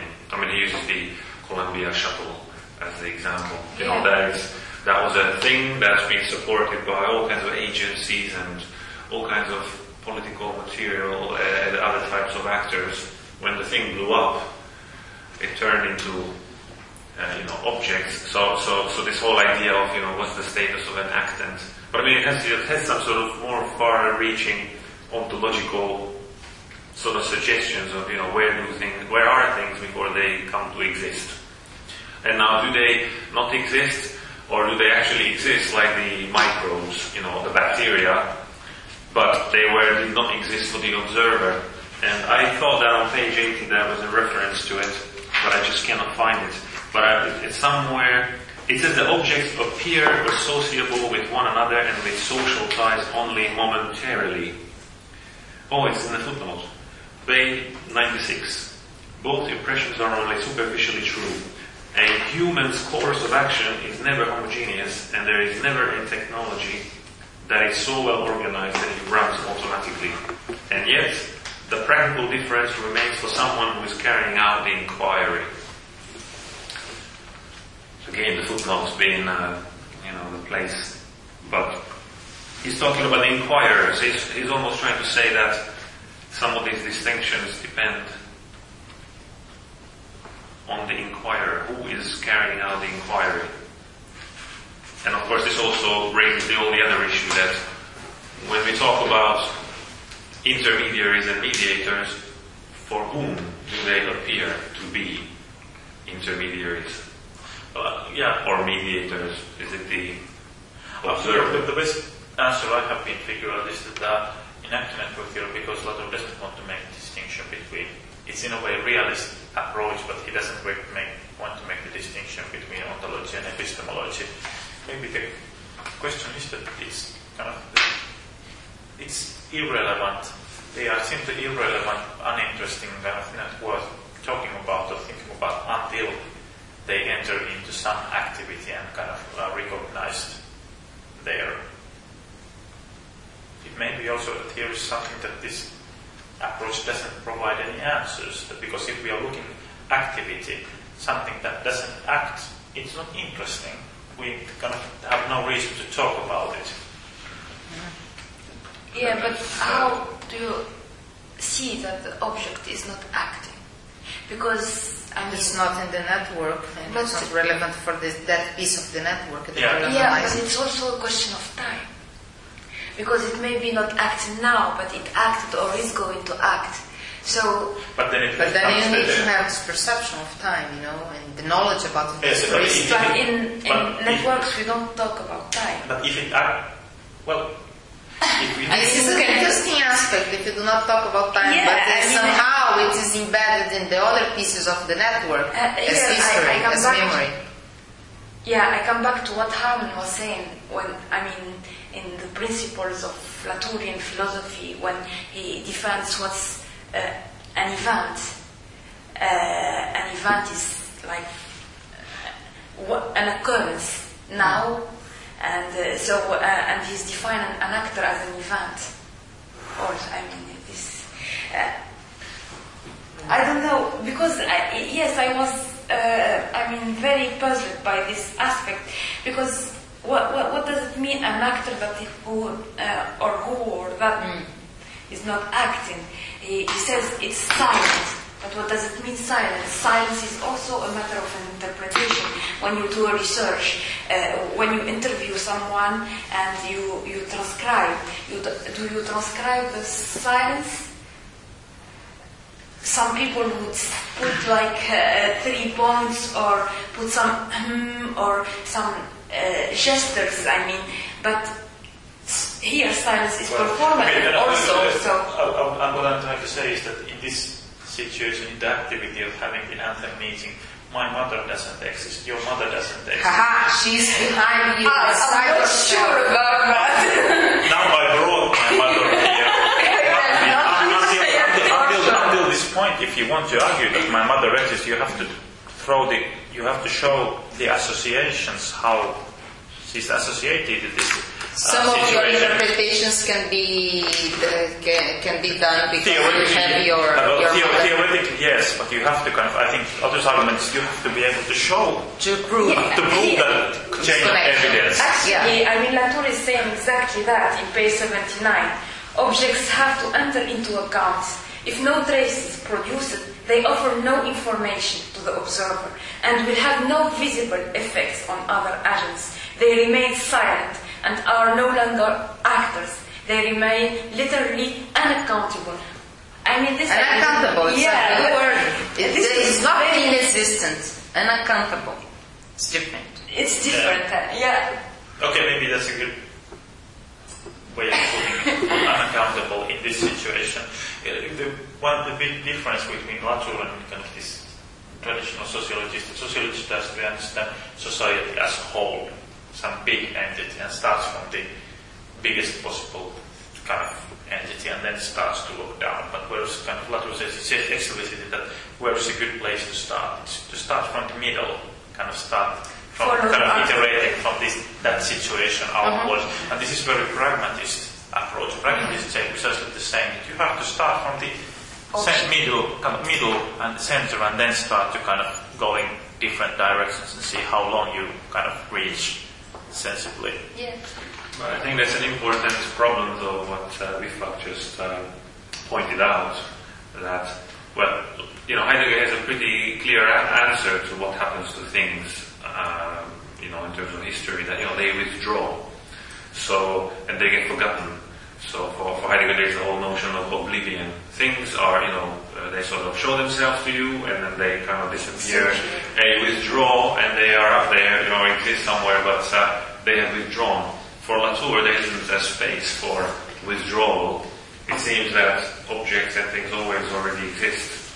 They just have to enter into the account. And this whole thing about mediators, it's a bit troubling because, intermediaries, that if we say we have to study innovations because things turn into intermediaries, right? Things withdraw. Well, when they withdraw, then where do they withdraw? So, I don't know, there's just, when things are intermediaries, where are they? I mean, are they still mediators? They're still mediating, we just don't know about them. So is everything a mediator then? Which is what Harman is suggesting. Even Latour, saying everything may be now a mediator and 2 minutes after an intermediary and then come back to be a mediator. It depends, on the turn of actions and the turn of the account in itself, the narrative. Another interesting example is that Newtonian physics and the theory of relativity. Both of those, the theory of relativity basically disproves the Newtonian physics. That Newtonian physics is basically wrong. But quite many applications are still based on Newtonian physics. It works perfectly well up to a certain limit, although the theory is in a way wrong. But so that means the theory well. still works pretty much. So you have basically, in physics you have basically two conceptions that are kind of one tradition, but in practice the both works quite well. Quite well together, yes, perfect. Yeah, you don't need a theory of relativity to explain most of the when you build a bridge. Yeah, to build a bridge, because it's bloody kind of complicated. So the Newtonian physics work much more efficiently and well in that context. When you put a satellite in the orbit, you need Newtonian. So then you need the theory of relativity. They have this funny problem with how actually it was, because it was quite a theoretical conception. And once they launched the GPS system, they programmed the correction that was predicted by the theory of relativity, but they didn't activate it first. And after 1 month, the positioning was screwed up, just like the theory of relativity predicted, and then they activated it. And then it worked. So then you need the theory of relativity, but if you do the bridge, the Newtonian physics works perfectly still. Exactly. Thanks. Okay, I think thanks to you all. Thank you all. One thing I'm starting actually collecting, because I would do some notes from this, but after that previous session, making notes is always difficult because I don't want to transcribe the whole session. That doesn't make sense. But I noticed that I started to make notes about things that are in a way, open issues and puzzling. You can't find a definitive answer from here. And those might be the things that actually I would like to maybe talk with Harman.